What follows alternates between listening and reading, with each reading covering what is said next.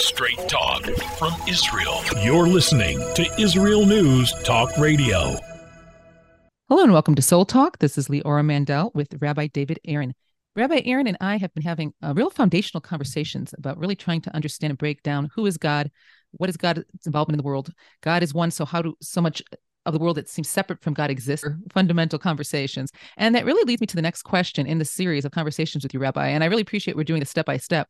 Every single time you really give me new thoughts to think about that really takes some processing time. So God, there's nothing outside of God. Reality is God. Nothing can exist outside of it. There's no independent being or entity outside of God. We've been discussing that, but it really needed to make choices that can, so to speak, even go against God.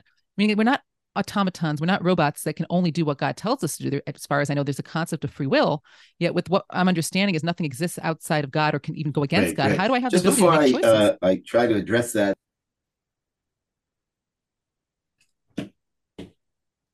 So before I attempt to address your question, I do want to just do a little edit. You said reality is God, but that's not true. God is reality, but reality is not God, because God is even more than reality, because we always have to remind ourselves that whatever we say about God will always be within the context and the frame of reference of our limited minds, and we have to remind ourselves of that. So I just wanted to make that clear. We once mentioned that before. Sometimes I hear people say, well, everything is God, and that's not true. I can say God is everything, but I can't say everything is God, because God is even greater than everything. But also, God is everything, but everything's not God, because God is greater than everything. But anyways, I just want to now try and talk about free choice and determinism. So first of all, there's no way around this. This is a paradox. And one of the things that we don't appreciate is that we think that everything needs to fit into the neat packaging of our classical logical minds, and that there's something called either or. Now, quantum physics has now introduced us to what's now become called quantum logic, which is that there is a reality called either or, that you can have two opposites that are at one with each other. And it's beyond the either or. Mark Twain once said that perhaps you didn't make a bad choice, but you had bad imagination, because there was a third choice you didn't even entertain. And so too, we think there's only two choices here. Either it's free choice or it's determinism. Is it possible that there's a truth that transcends the either or and somehow is able to include both of them, 100% free choice and 100% determinism, and somehow they don't contradict each other? Now, honestly, our brains can't wrap around that, because we have these logical brains that has decided that there's an either or. And it really starts with Aristotle saying that there's a law that A can't be A and not A. But there's something called quantum logic, which actually paradoxical logic, which says that actually A can be A and not A. I'll give you an example. Black is not white. Okay, but you can't have black without white. So that would mean that white is a part of black. So not black is a part of the very definition of black. You can't have up without down. Well, they seem to be mutually exclusive, but if you can't have up without down, that means that down is an integral part of the very definition of up. So not up, which is called down, is actually a part of up. And so that's just a little taste of paradoxical logic, whereby we've been convinced that opposites are separate, when in fact opposites emerge out of each other. So we seem to start off with this premise that, well, you can't have free choice and determinism at the same time, but you actually can. And it actually says that in Pirkei Avot, the chapters of our Father, Hakol Tzafui, all has been foreseen, Veharashut Netuna, and yet permission has been granted. And so going back to there's nothing but God. God is reality. There's nothing other than God. But the truth is that that within God is us, and we're not God. And somehow not God is a part of God. We brought this up in a previous conversation that it's very much similar to a baby within the womb of her mother. The baby's not the mother, and yet the baby exists within the mother. The baby's a part of the mother. The baby can't exist without the mother. So then the baby doesn't have an independent status, and therefore, would it be correct to say there's a mother and a baby? No, there's just a mother, and included within her is a baby, which is not the mother. And so, how is it possible if there's nothing but God that I could do something other than the will of God? And yeah, you can. That's the mystery. The mystery is that you can do other than the will of God while remaining within the, so to speak, the context of God. The interesting point is, and it actually is coming to a parsha near you, that you can choose to do other than God's will, but you can never oppose God's will. And that's a very fine line. In other words, what we see in the, let's say, the story of Jacob and his brothers, the brothers are very, very concerned and feel very threatened that Joseph has intentions of becoming a tyrant and controlling them. And so they decide that he's a danger and he needs to be got rid of. And they see him and they say, well, now let's see what's going to happen to this guy's dreams. And they sell him as a slave. Well, the truth is that their attempt to undermine his dream is exactly what enabled his dream to come true. So their intention and their choice was to fight his dream, when in reality what happened is they enabled his dream. Same thing with King Pharaoh.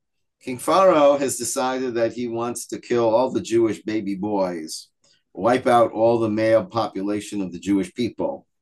And what he's decided, and that's because his astrologers told him that they see in the stars that the Messiah of the Jewish people will be brought down through water.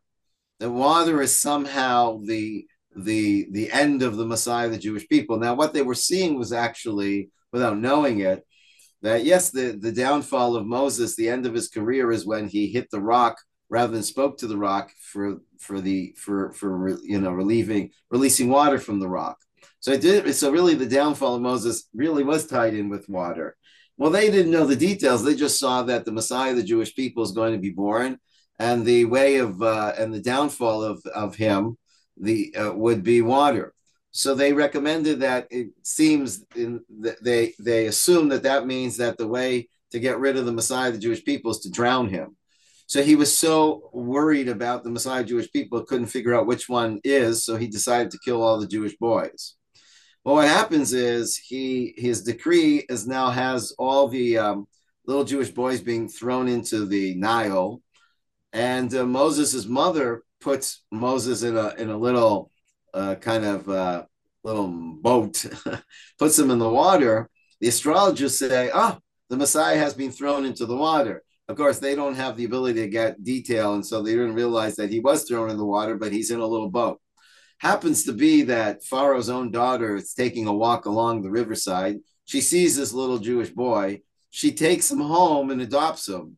And the irony is that King Pharaoh gives Moses a royal education to prepare him to be the leader for the Jewish people. So he had every intentions to destroy the Messiah of the Jewish people, and that was his choice. And yet his choices ended up fulfilling and enabling the very plan. And the same thing in the Purim story. In the Purim story, Haman wants to destroy the Jewish people, and nobody gets in his way. He basically is given free hand to work through his plan to destroy the Jewish people. And yet the strange thing is, ironically, his efforts to destroy us ended up not only destroying us, but giving us a new future. And again, so here are examples of people who choose to do other than God's will, and yet even the choice to do other than God's will ends up serving God's will. So here's this strange interplay between, do you have free choice? Yes, you do. Um, can you undermine the plan of God? What's being determined divinely? No, you can't. Well, how can you put those two together? Well, you have free choice and you can choose to do other than God's will. But even when you choose to do other than God's will, even that will serve God's purposes. And so if that's true, so then what difference do my choices make? That was going to be my next question. Right. You can tell I've been doing this for a while. Yeah. What difference does my choice make? The truth is, it makes a difference to you. It won't make a difference to the big story, but it'll make a big difference to your story. Because why would you choose to do other than God's will? It's because you're under this illusion that there's God in me, or maybe there's no God at all and there's just me. And I can do whatever I want to do, and I don't have to take in consideration a higher power. And so when you choose to do other than God's will, you're reinforcing the illusion that you exist separate from God, or the delusion that there is no God, and that becomes your own hell.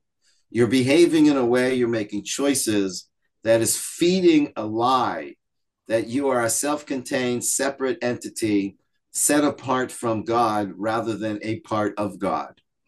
And so you're not God, and because you're not God, you have free choice. But because you're a part of God, your free choice will never undermine the ultimate will of God, but it will undermine the ultimate perception of who you are and your connection to God. So anytime I make a choice, ultimately it sounds like what we're saying is the results of the choice aren't really up to me because they have to be in line with what God wants. But no matter what the result of the choice is, I'm held responsible for having made that choice, because that's sort of the purpose of who do I become. Whatever version of me I'm going to become is through the choices I make. Excellent. You got it. Exactly. A person can choose to kill a person. They take the gun and they pull the trigger. When they choose to pull that trigger, infinite possibilities are available. There are only choices in the choice itself. They could pull the trigger and the trigger jams. They could pull the trigger, but there was no bullet. They could pull the trigger. There was a bullet, but it was a dud. It was a real bullet. It was a live bullet. They pull the trigger, they shoot, but the victim moves. There are endless possibilities. And so you don't really have control of the results of your choices. You have control of the choice itself, but not the result of the choice. But so what really is the result of my choice? What can I point to that says was my own doing? It's how you define who you are. Your choices don't determine what you end up accomplishing in terms of the consequences of your action. Your choices define who you are. Are you a part of God, existing within him, a part of them? And if you knew that, why would you ever want to go against God's will? But if you choose to go against God's will, then you are literally nurturing and maintaining this illusion that you are separate from God, and that becomes your pain. We all long to belong to that which is beyond, and when we choose to go against the will of God, which again, as I mentioned, you really can never go against the will of God. You can only choose to do other than God's will, but even other than God's will serve his purpose. But it will really not serve your ultimate purpose, which is to realize who you are and celebrate who you're a part of, which is God. So then I have a question, because there's times where we agonize over making a decision. Should I do something? Should I not? Is this right? Is this wrong? But in the end of the day, if the results of what happens will happen no matter what I decide to some degree, meaning the choice affects me, but the reality of what happens won't be up to me. And especially, I feel like this is a question for sometimes the choices between good and good. We can't know what the results will be. Should I send my child to this school versus that school? It's not about really right and wrong, but people can have so many regrets. Oh, maybe I made a mistake. And in a sense, it sounds like from what you're saying is when you make a decision, the results aren't in your hands. So you can't look back necessarily and say, oh, had I made another decision, something else might have happened, because what ultimately happens is not up to us. but the question is, what's the happening that I'm looking for? It's true that my choice isn't going to determine what happens outside of me, but it is going to determine what happens inside of me, which is really where it matters, because my choice is going to determine what's happening inside of me. And what's inside of me is happening as I'm nurturing a perception that I am an alien entity separate from a higher reality that encompasses me and embraces me. And so, and even the same thing with the choice between good and good. The question is, what do you base your choice on? Is your choice based on, I want to live in the most purest way, the purpose of God? And is that what I'm asking myself? Which one of these choices would better serve the purpose of God? What is the purpose of God? To bring more love in the world, to bring more peace in the world, to bring more kindness and compassion and integrity and peace and justice and truth and on and on and on. Is that what it's based on? Or am I making this choice because this is just going to make me feel good? But how much is this going to make anybody else feel good? And very, very often, the ultimate expression of choice is when you choose to do what you don't feel like doing, but you do it anyways because it's the right thing to do. It's the good thing to do. It serves the highest good, even though it doesn't feel good. I'm going to do it anyways. That's an incredible exercise of the power of free choice, and it could be between good and better, but it always goes back to what is the compass what is the North Star of your decisions and your choices? Is it about wanting to live in the most ideal way? Or is it about making the most, it's like making like they say this with companies that were founded on the desire to make money rarely become stellar companies. Companies that are founded on a purpose, where they want to enhance the quality of people's lives with their product and their services. That's what makes the difference. And so the question is, are your choices being made on, am I going to make a big buck off this big deal? Or am I going to make big meaning off this great ideal? Well, this is really, really fundamental. We talk about understanding God, but we're getting into really practical. This really makes a big difference in our lives and how we live our lives and how we make the decisions that we have to make in our lives, understanding that those decisions are so important, because ultimately it's not that we can change God and change what God's plan is for the world, but through our decisions, we're changing ourselves. And that is, as we explained in earlier times, that's what we're here to do. So this is very significant. I want to thank you all for joining us, Rabbi David Aaron and Leora Mandel. Thank you for joining us, Soul Talk. If you love Israel News Talk Radio, then you'll love our Facebook page. We keep you up to date on what's happening in Israel, plus little surprise treasures that we don't share on the radio. Go now to follow us on Facebook. Just look for the Israel News Talk Radio Facebook page, and don't forget to subscribe and follow us by clicking on the like button. We post great stuff there that you'll want to share. Israel News Talk Radio on Facebook and Israel News Radio on Twitter. If you're hearing this message, everyone else can too. Advertise with Israel News Talk Radio and get your message out to people. We'll build a personalized package for you. Contact advertising at israelnewstalkradio.com. Straight talk from Israel. You're listening to Israel News Talk Radio. Hey, this is Jake in Anchorage, Alaska, and I love listening to all the super interesting interviews and up-to-date information on what's happening in Israel. Hello, this is Anna King, originally from London, now living in Israel. And what can I say? Israel News Talk Radio is my cup of tea. My name is Bhaskar. I'm from India, and I love listening because you get to know the truth and wonderful voices from this lovely country. Mom! Okay, wait a minute. Hi, this is Chava Dax, and I'm calling from the rolling hills of Ma'ale Adumim, just north of Jerusalem. I always listen to Israel News Talk Radio to get all the latest news and commentary and to keep me up to date every day. This is Sarah Dax from Ma'ale Adumim, and I'm 12. I wish Israel News Talk Radio was boring so my mom wouldn't listen to it all the time. Mom! You're listening to Israel News Talk Radio. News, opinion, and more. You're listening to Israel News Talk Radio.